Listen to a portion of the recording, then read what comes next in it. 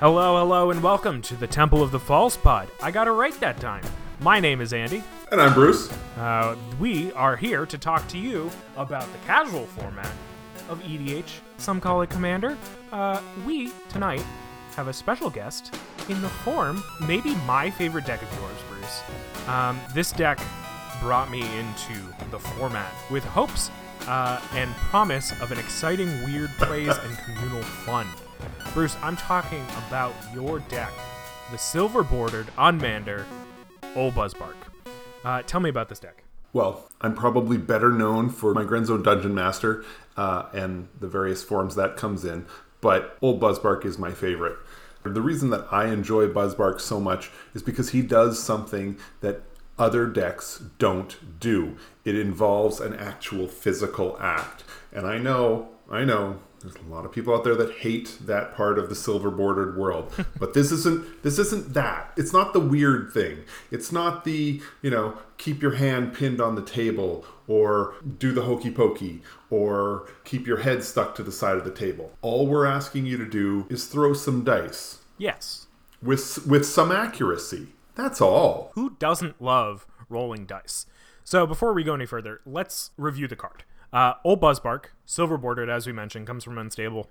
It's a 3/3. He's a legendary creature goblin warrior. Old Buzzbark costs X red-green. When Old Buzzbark enters the battlefield, roll X six-sided dice. So the X from the cost, X six-sided dice onto the battlefield from a height of at least X inches. Same number. For each die, put a number of +1/+1 counters equal to the result on each creature you control that die is touching. For each die, Old Buzzbark deals damage equal to the result of each creature an opponent controls that die is touching. So pump X up, you throw a bunch of six-sided dice onto the battlefield. Whichever one is touching your creatures, it gets that many +1/+1 counters. If it's touching an opponent's creature, it deals that much damage. So that's what we're dealing with today. So this deck, when you were explaining the casual format of Commander to me, you specifically chose this deck, and you were like, I just get together with my friends, we eat pizza, and we throw dice at cards. And it's the definition of just chaos. It's a chaos deck. Tell me how you first thought of this deck, and tell me how it's changed over, the how many ever years Unstable's been out? 3 years? Yeah, it's been a little while now. So it's comical that this would be the deck that I would have used to introduce you to Magic and Commander, considering Old Buzzbark is not legal in Commander. It requires, some gentle persuasion that you'll want to talk to your opponents and say, I would like to run this. Would this be all right with everyone?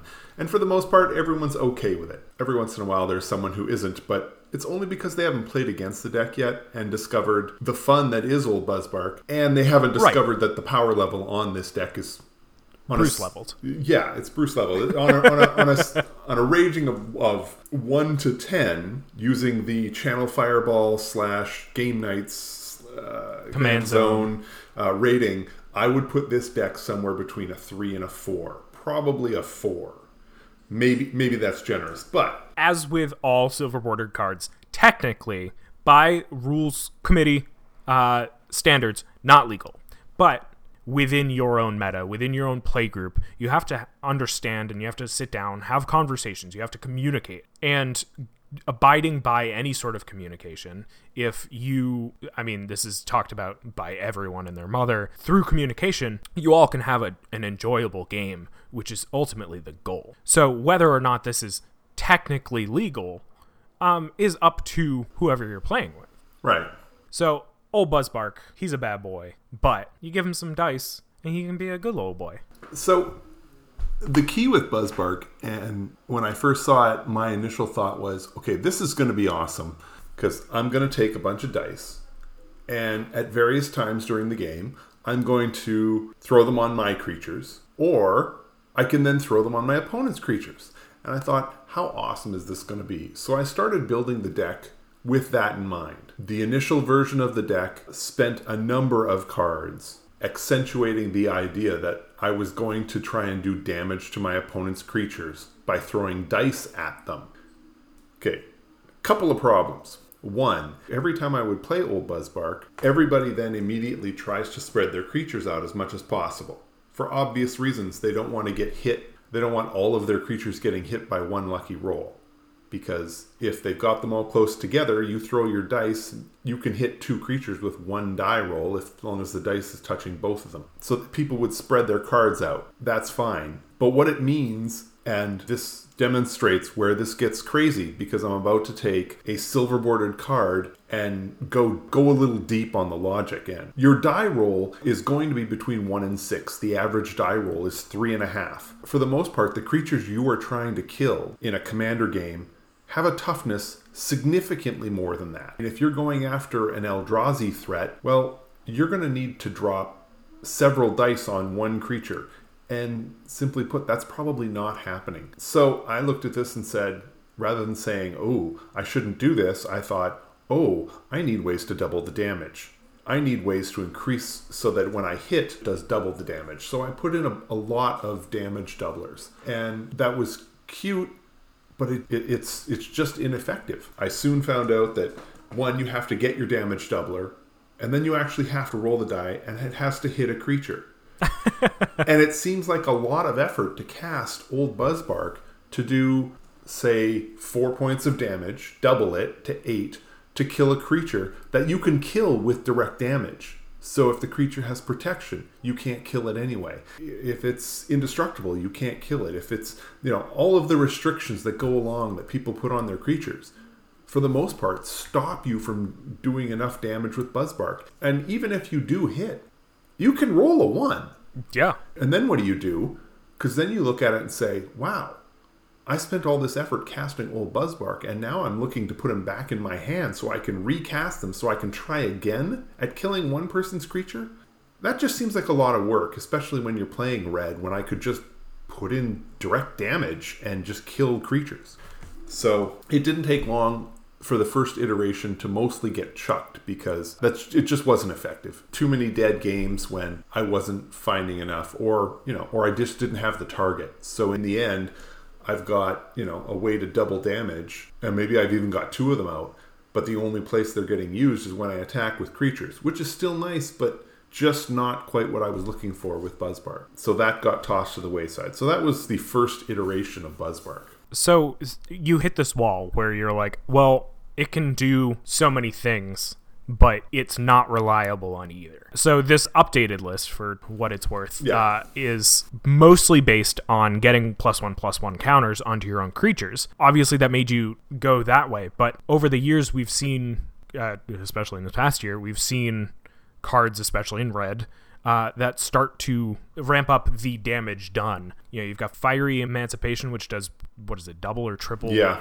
It multiplies your damage, but like you said, it's so unreliable. It's, I'm sure, easier to focus on your own things, drop it from...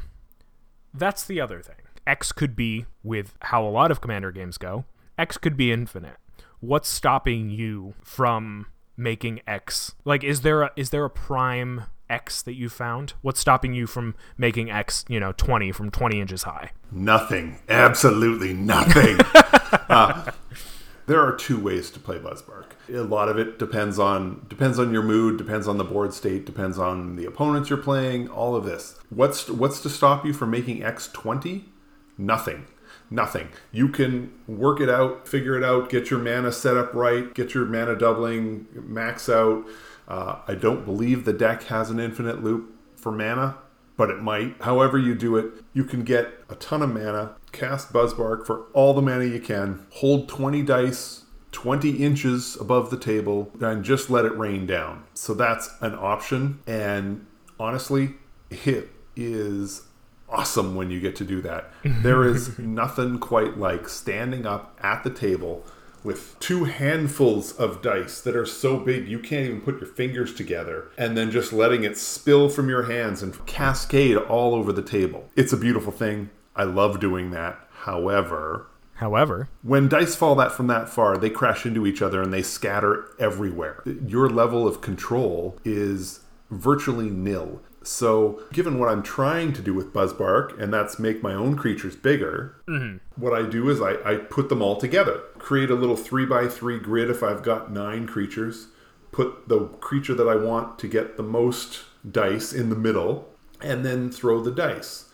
What I've found from playing for a very long time with Buzzbark is roughly 6 dice is about right. Because you're dropping it from 6 inches, they hit each other, so they do spread a little, but 6 dice doesn't spread nearly as far as 20. You get more control and you get a much bigger effect. I mean, I regularly get 2 creatures that both get a bonus from 1 die, or you'll drop the dice and 1 creature will have 3 dice sitting on it. And, you know, yeah, sure, sometimes that only means they get 4 +1/+1 counters. But there's plenty of times when they've come away and you're looking at a 12-12 or a 13-13 sitting on the table, where before it was a 1-1 sapperling. Right, especially, you know, you've got multiple ways to double those counters. You've got multiple ways to bounce Buzzbark to your hand. Oh yeah, you want him back to your hand. I don't want him going, I mean, if he has to go to the command zone, he does, but every time he goes to the command zone, that's 2 more mana that you're spending just to cast him that isn't part of the X. And, I mean, if X is 6, then Buzzbark costs 8 mana. And, you know, that's a significant cost for your commander, and you really, really don't want to be paying more than that. So I've got a lot of cards that let me bounce him back to my hand, whether it's Oni of Wild Places, Roaring Primadox. I like Teamer Sabertooth, just because you only pay the 2. I can bounce him at the end of my opponent's turn, and then on my turn I get the full benefit. Oh, yeah. Stampeding Wildebeest is nice because it's on your upkeep, and it doesn't cost anything, so that's good as well. I threw Erratic Portal in, mostly because it's always a threat. Even when Buzzbark's not out there, you can use it every single turn. It forces somebody else to at least pay 1 mana. And it also means that you can remind anybody. It's like, do you really want to spend all of your mana? Because then I get to bounce any one of your creatures. Oh, yeah, the flexibility there is... People really, yeah, they reel in for that. But, I mean, realistically, the portal's in there for Buzzbark. Yeah. The dream is cast a spell that gets me a lot of creatures. So, get a token, whether it's the Dragonlair Spider, Hornet Queen... that spicy, spicy Hornet Queen. Right. I mean, it's funny, I don't have Avenger of Zendikar in the deck. And it certainly could be, but there were enough other options that I thought were a little more interesting, a little more fun. But a Hornet Queen with a bunch of insects all circled around as Buzzbark drops on the table, it's just great news. Yeah. But the goal is to have that, cast your Buzzbark, and then be able to, on each turn, return Buzzbark to your hand. So you don't really want the dice on Buzzbark. You want the dice to land elsewhere, and then bounce them back to your hand and cast them again. So you're spending 6 mana every turn to drop a pile of dice on these same group of creatures that, in theory, then you are then turning around and swinging at your opponents for ungodly piles of damage. Especially where you've got things in there, like Doubling Season, you've got Hardened Scales, you've got Unbound Flourishing, which can easily just double either counters you're putting on or dice, which actually is particularly spicy with Krark's Other Thumb, another silver-bordered card, this time in the form of an artifact. Krark's Other Thumb is a 2 generic mana legendary artifact, so unfortunately you can only have 1. Can't copy it. But if you were to roll a dice, instead roll 2 of those dice and ignore 1 of those results. You've seen Krark's Thumb. It's the same thing, but with flipping coins, I believe. Yeah. So you're rolling 2 X dice at X height, and you're only noticing the better results. Right, and this is the funny part, because I specifically looked at this for Buzzbark. Now, obviously, Krark's Other Thumb is great, but I was looking at this and saying, okay, so Krark says that if you would roll a die, roll 2 instead, and then ignore 1 of those results. But is it fair to roll 4 dice, ignore the 2 worst, and keep the 2 best? It's not the same, because that's getting a much higher percentage of high rolls. You want to roll just 2 dice, and you pick between those 2 which is better. Because, for obvious reasons, if X was 20, I'm picking the 10 best of those rolls. That's not fair. That's not in the spirit of Krark's Other Thumb. Krark's Thumb gives you the best of two, which is why when I got the dice for this deck, and that's a whole other story we need to talk about. Oh yeah, let's back up a little. Okay.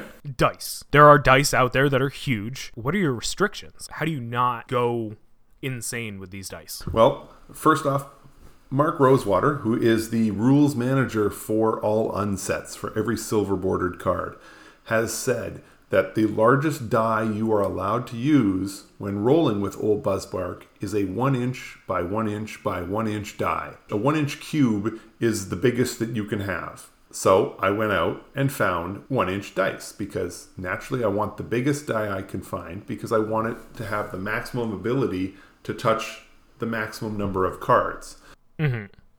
It also makes it easier so that if it's just hanging off the edge of one card, a bigger die is easier to mark. When I first built the deck, opponents were kind of reluctant because they didn't like the idea that, nobody wants you to throw 20 hard dice from 20 inches in the sky and have them rain down on their cards, leaving little pock marks all over their cards.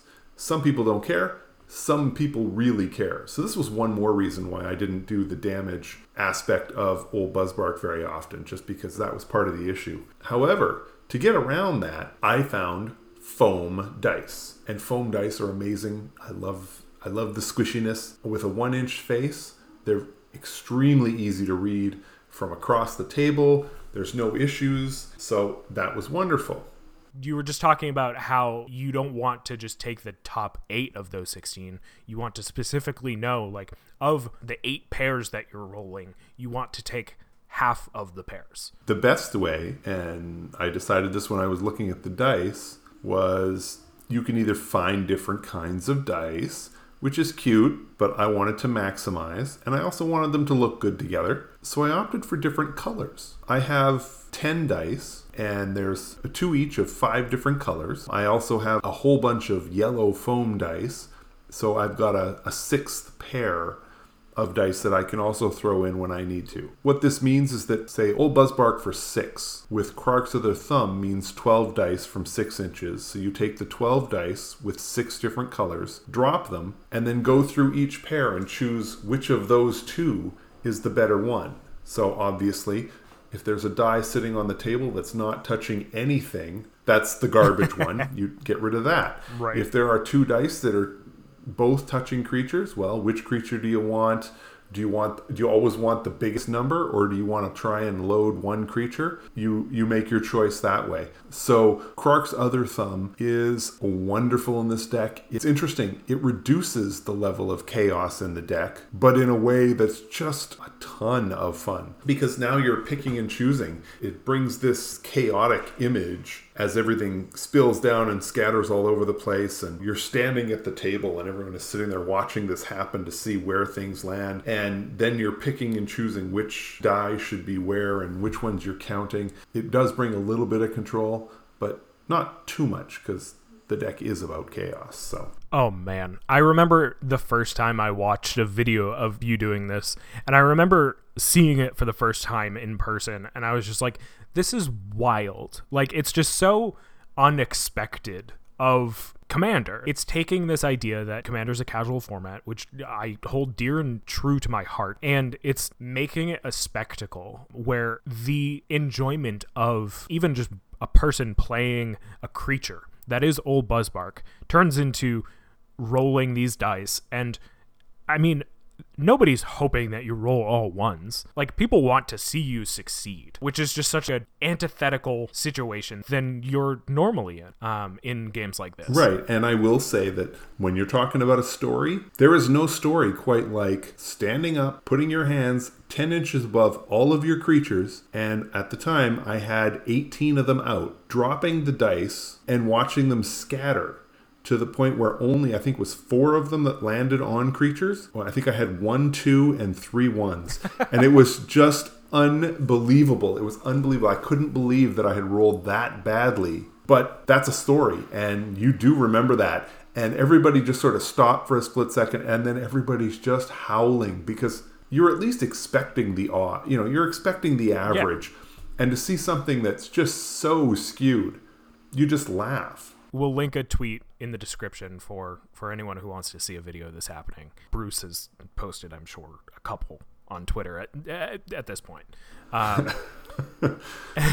And I think it's perfectly summed up by today's sponsor, Krark's Other Thumb. Krark's Other Thumb. He flips coins with one and rolls dice with the other. If you play with dice, avoid snake eyes and you'll always get the better roll. Don't get caught red-handed without the other thumb. Krark's Other Thumb. Available now for only 2 generic mana and a serious conversation about the casual meta and legality. I think Krark's Other Thumb is such like a perfect, other than Buzzbark, is such a perfect like piece to this puzzle because it just makes the absurd more absurd. Once you play this deck a few times, you start to question whether Krark's Other Thumb... we all know that Krark's Other Thumb was created because of Krark's Thumb, but wow, I'm not 100% sure that it wasn't just created to go into this deck because it fits so perfectly. I can't imagine running this deck without it. It's just a beautiful thing. So, there's always space to tune a deck, and this flawless deck is no exception. Do you know where this deck specifically lacks power and where you draw the line and refuse to go in terms of making Buzzbark too powerful? Do you think Buzzbark can be too powerful? I think virtually every deck has that point where, okay, this has gone too far. Whether it's, you figured out a way to, if you take that sort of creature token creation too far, where X on a spell that gives you all of your token creatures. I mean, if you can wallpaper your playmat, you're going to hit to get counters on your creatures. Then I can see this deck being an issue. Or if you take, honestly, I think ramp is probably the easiest way to make this deck into something that would be unfair. If you've got a way so that you can cast and recast Buzzbark over and over again with a lot of mana, you can make some miserable board states. That being said, the way I run Buzzbark is you're putting out a ton of token creatures, you're playing Buzzbark, you're giving counters to your token creatures, you're probably trying to give them trample, and then you're attacking. This is a deck that attacks you with a bunch of creatures. Not infinite creatures, not infinite +1/+1 counters, just a lot of creatures, and some of them are going to be big. Generally speaking, that's the easiest mode for my opponents to be able to stop. I mean, if you can't kill creatures with your deck, then your deck has issues and you need to rehash that. So that's sort of where the deck sits. The deck also doesn't have a lot of interaction with other decks. I've got a suite of artifact and enchantment removal. I can destroy some creatures. But for the most part, when you've got a commander where to really make him work, you need 1, creatures on the battlefield. 2, you need mana to be able to cast Buzzbark. 3, you need Buzzbark. 4, if you're really going to make the deck run, you're going to need a way to bounce Buzzbark. Yeah. And then realistically, the ability to double counters or double your dice is what makes the deck really fun to play. Well, I've already listed off 6 things that you need with this deck. So to get all of them, you need to have multiple versions of all of those abilities. Right. Well, multiple versions of all of those abilities eats up virtually every card available in your deck. So there are limits to what's going on. It's clear that this deck can do some powerful stuff too, especially with the things that actually care about +1/+1 counters. You've got Forgotten Ancient, which during your upkeep you can move any number of +1/+1 counters from it to other creatures, which, if you're continually playing Buzzbark out, it's just getting bigger and bigger and bigger, and then you're moving them away and then getting a bit bigger and bigger and bigger. You've also got Triskelion and Walking Ballista, which just only become more powerful with +1/+1 counters, but not in the way that it's a bigger creature, which sure, it's a bigger creature, but it also uses those +1/+1 counters as resources itself. Right. Which is fascinating. And then you've got some other cards in here that I'm sure have reasons for our meta or for specific scenarios. I guess the biggest thing I'm wondering about with this deck is Silent Gravestone. 1 mana artifact, cards in graveyards cannot be the targets of spells or abilities. 4 mana and tap, exile Silent Gravestone and all cards from all graveyards, draw a card. Is that in there for the 5 mana draw a card? No. No. That card is in there. I blame you. Yeah. Between your Tesa deck and a handful of decks that Josh runs, our play group has a significant amount of graveyard recursion. This deck runs virtually no graveyard recursion. Almost none. So the idea that the cards in my graveyard can't be the target of spells or abilities, that's fine by me. I'm not doing any. So there's no downside for Silent Gravestone. For the most part, it is just there to try and stuff opponents because I was finding I needed everyone else's deck to slow down a little. So here, get rid of this artifact. That makes complete sense. And it's funny because when you specifically mentioned me, I realized, oh yeah, in most games that I've played Tesa in our group, I have almost always tried to end the game with Command the Dread Horde, which Silent Gravestone would immediately just exclude that from being even a possibility, which is fascinating. Right, and there's one copy, and realistically, this is not an effective deterrent that I can rely on game after game. This deck doesn't have ways to go and find Silent Gravestone. It's a one of, honestly, I could probably take it out, put a land in instead. I'd probably be better off. Add another creature, throw in another way to make tokens, or a handful of other things. Yeah, it's definitely just like a card that is a specific answer to problems that you've come across. And that's important to know your meta. I mean, it's the reason why you have Buzzbark in your deck. It's the reason you have Krark's Other Thumb, or as luck would have it. Knowing your meta, knowing that your playgroup allows these things, also gives you enough experience to know that Silent Gravestone might be a key piece. This seems like a tight deck. There's not that far off of having like a very specific focused idea of what to do every turn. But I'm sure giving this list to anyone, they would be like, oh, why don't you have this in it? Or why don't you have that in it? Like earlier I had mentioned Nyx Bloom Ancient, which triples your mana producing permanents. Fiery Emancipation multiplies your damage. I don't look through every set with my mind remembering Buzzbark and thinking, how would these cards work in the Buzzbark deck? I just don't do that. I love playing the deck, but it's not something that's sort of a fallback. A deck like Grenzo Dungeon Master that looks at the bottom of your library, well, that's the sort of phrase that clicks every time you see a new set. It's very easy to be like, oh, that would go really well in that deck. I mean, for Buzzbark, essentially, if the card makes token creatures, maybe it belongs in this deck.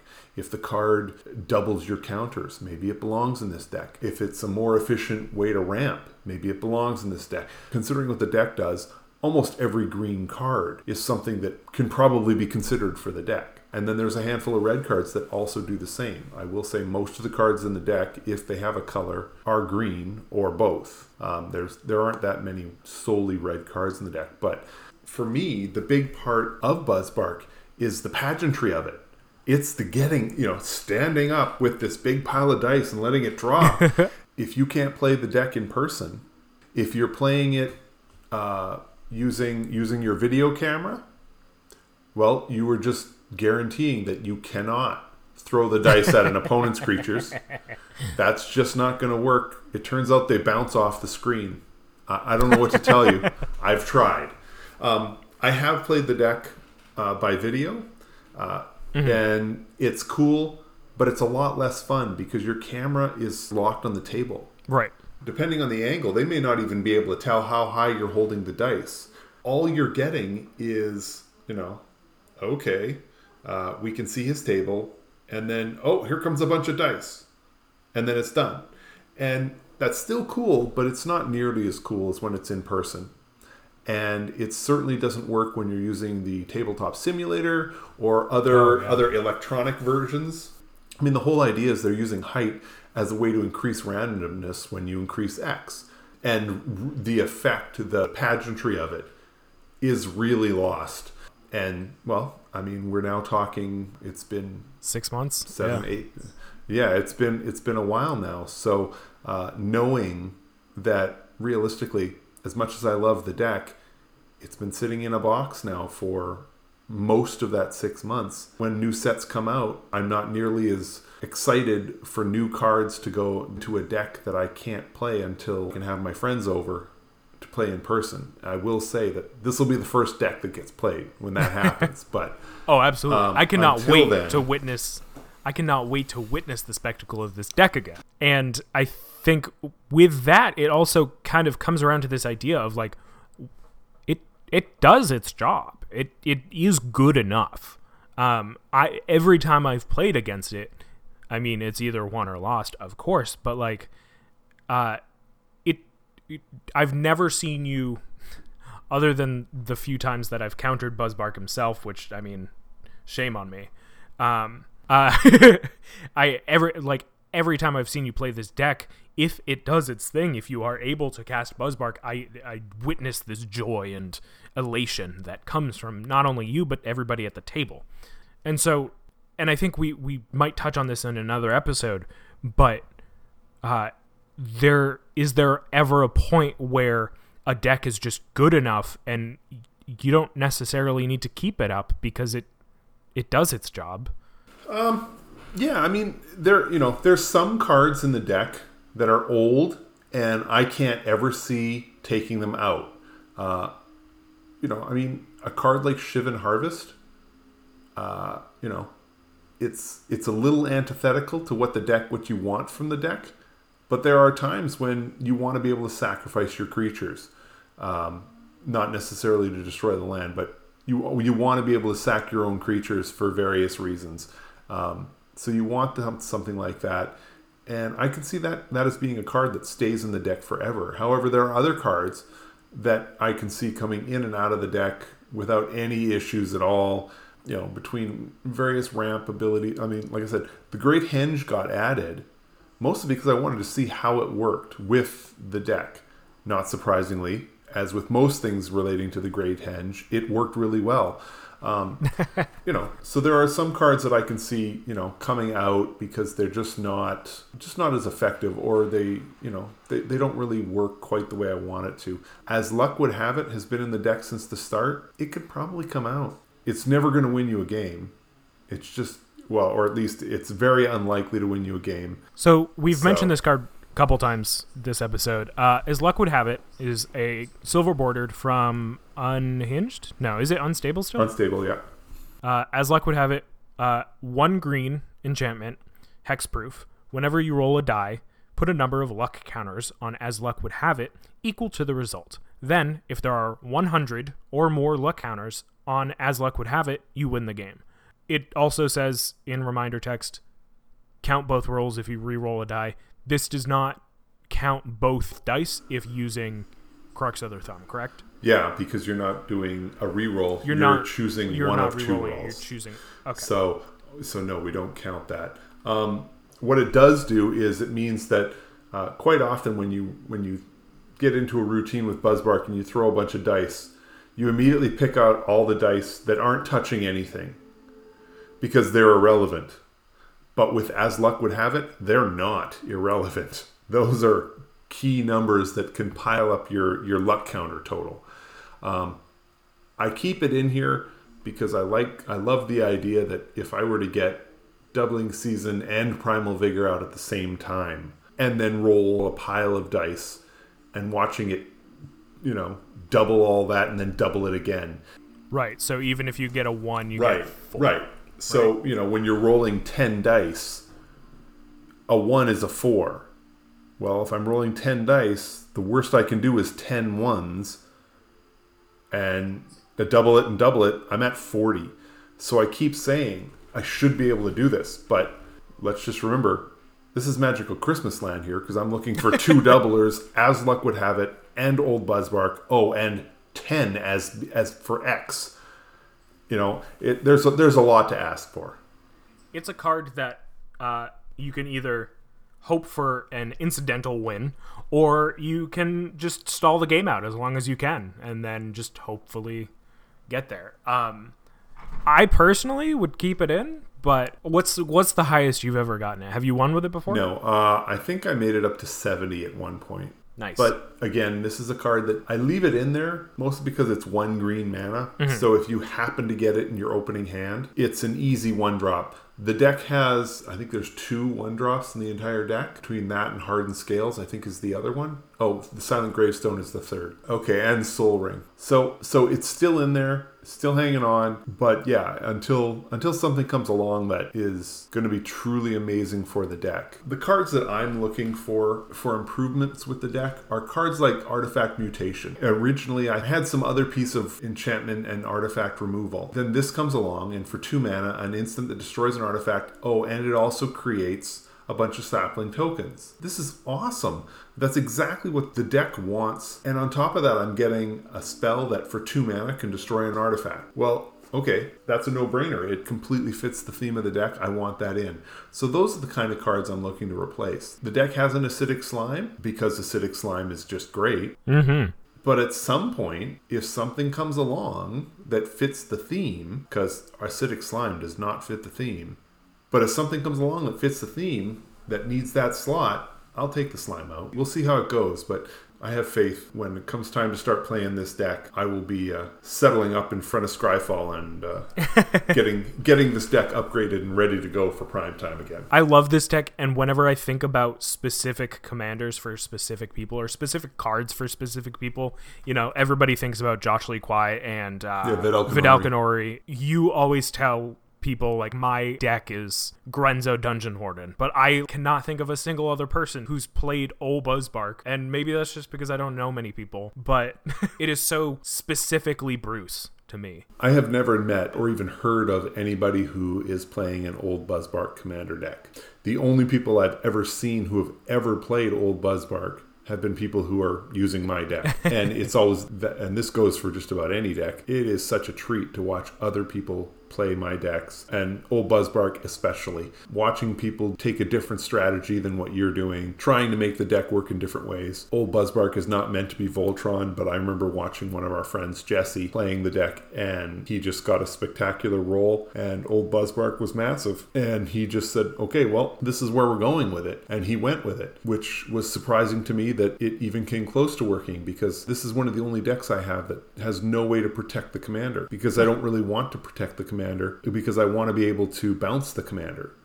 So my protection for the commander generally is, okay, you want to do something to it? I'll just bounce it back to my hand and then recast it the next turn, because that's what I want to do. Right. So he took it and made it Voltron and had a bunch of other creatures that basically sat back and played defense for him while Buzzbark was swinging in again and again. It was fun to see.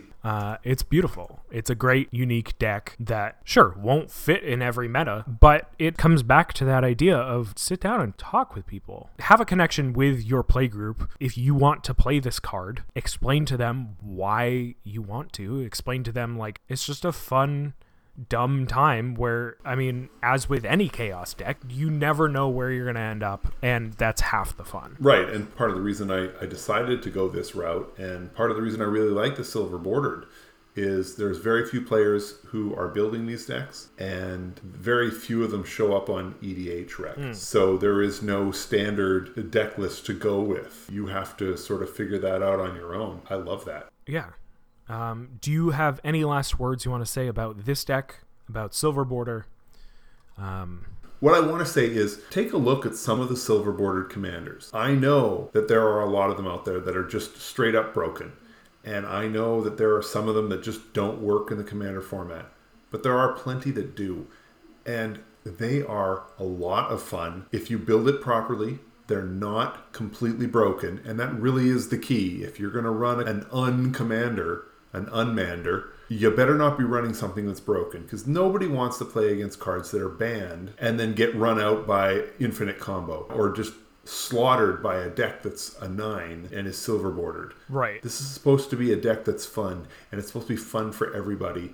And a big part of the reason why this deck is so much fun for everybody else is because they feed off my excitement with the deck itself. The idea that I get to stand there and just spill these dice. It is so different from every other commander and how they play. It's that uniqueness, that level of chaos that I love in a game. It's what I want to be doing, and it's what a lot of the unmanders bring to this format.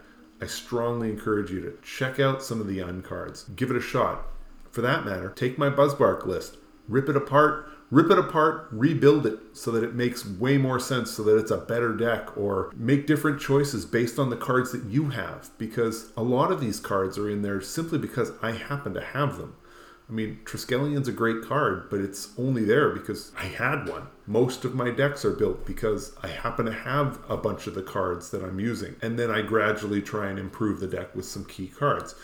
But that's essentially my final thought on this. Go for the Unmanders. They need more love.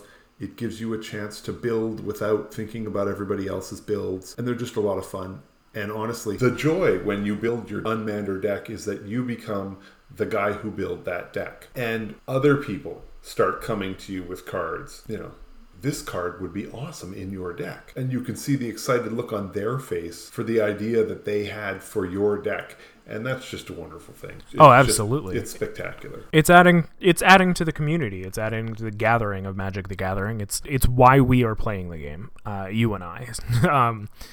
And I think that just generally sets a good tone for any of the games. It's like, sure, you beat the crap out of me with old Buzzbark, but man, this card would be good in it, this card would be good in it. Because people are coming to you with these ideas, it really shows that it's not this bogged down, overpowered piece of crap. It's good, it's fun, it's crazy. So we'll add some of those links that we've talked about over the course of the episode in the show notes in the description below. We've got the video that I was talking about. We've got Bruce's deck list for this deck. You can find me on Twitter at AndyWeekend. And I am on Twitter as ManaBurned. So that's us. I'm Andy. I'm Bruce. We're the Temple of the False Pod, and it wasn't optimized, but it sure as hell was fun. Have a great night. See you next time.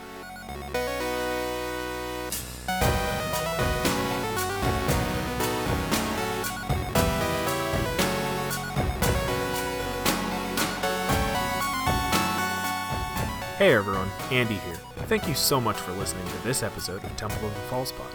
Just a few housekeeping things here at the end of the show. You can find us on Apple Podcasts, Spotify, Google Podcasts, pretty much wherever you can find podcasts. We put out new episodes every Wednesday morning. Subscribe and give us a review. It really helps out the show. And it'll show us what you like about our podcast.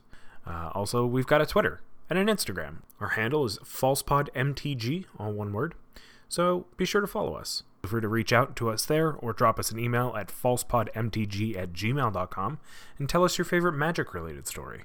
We'd love to hear from you.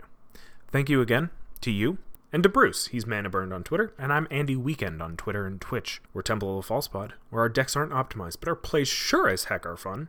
Have a great night, and may your fifth land be the Temple.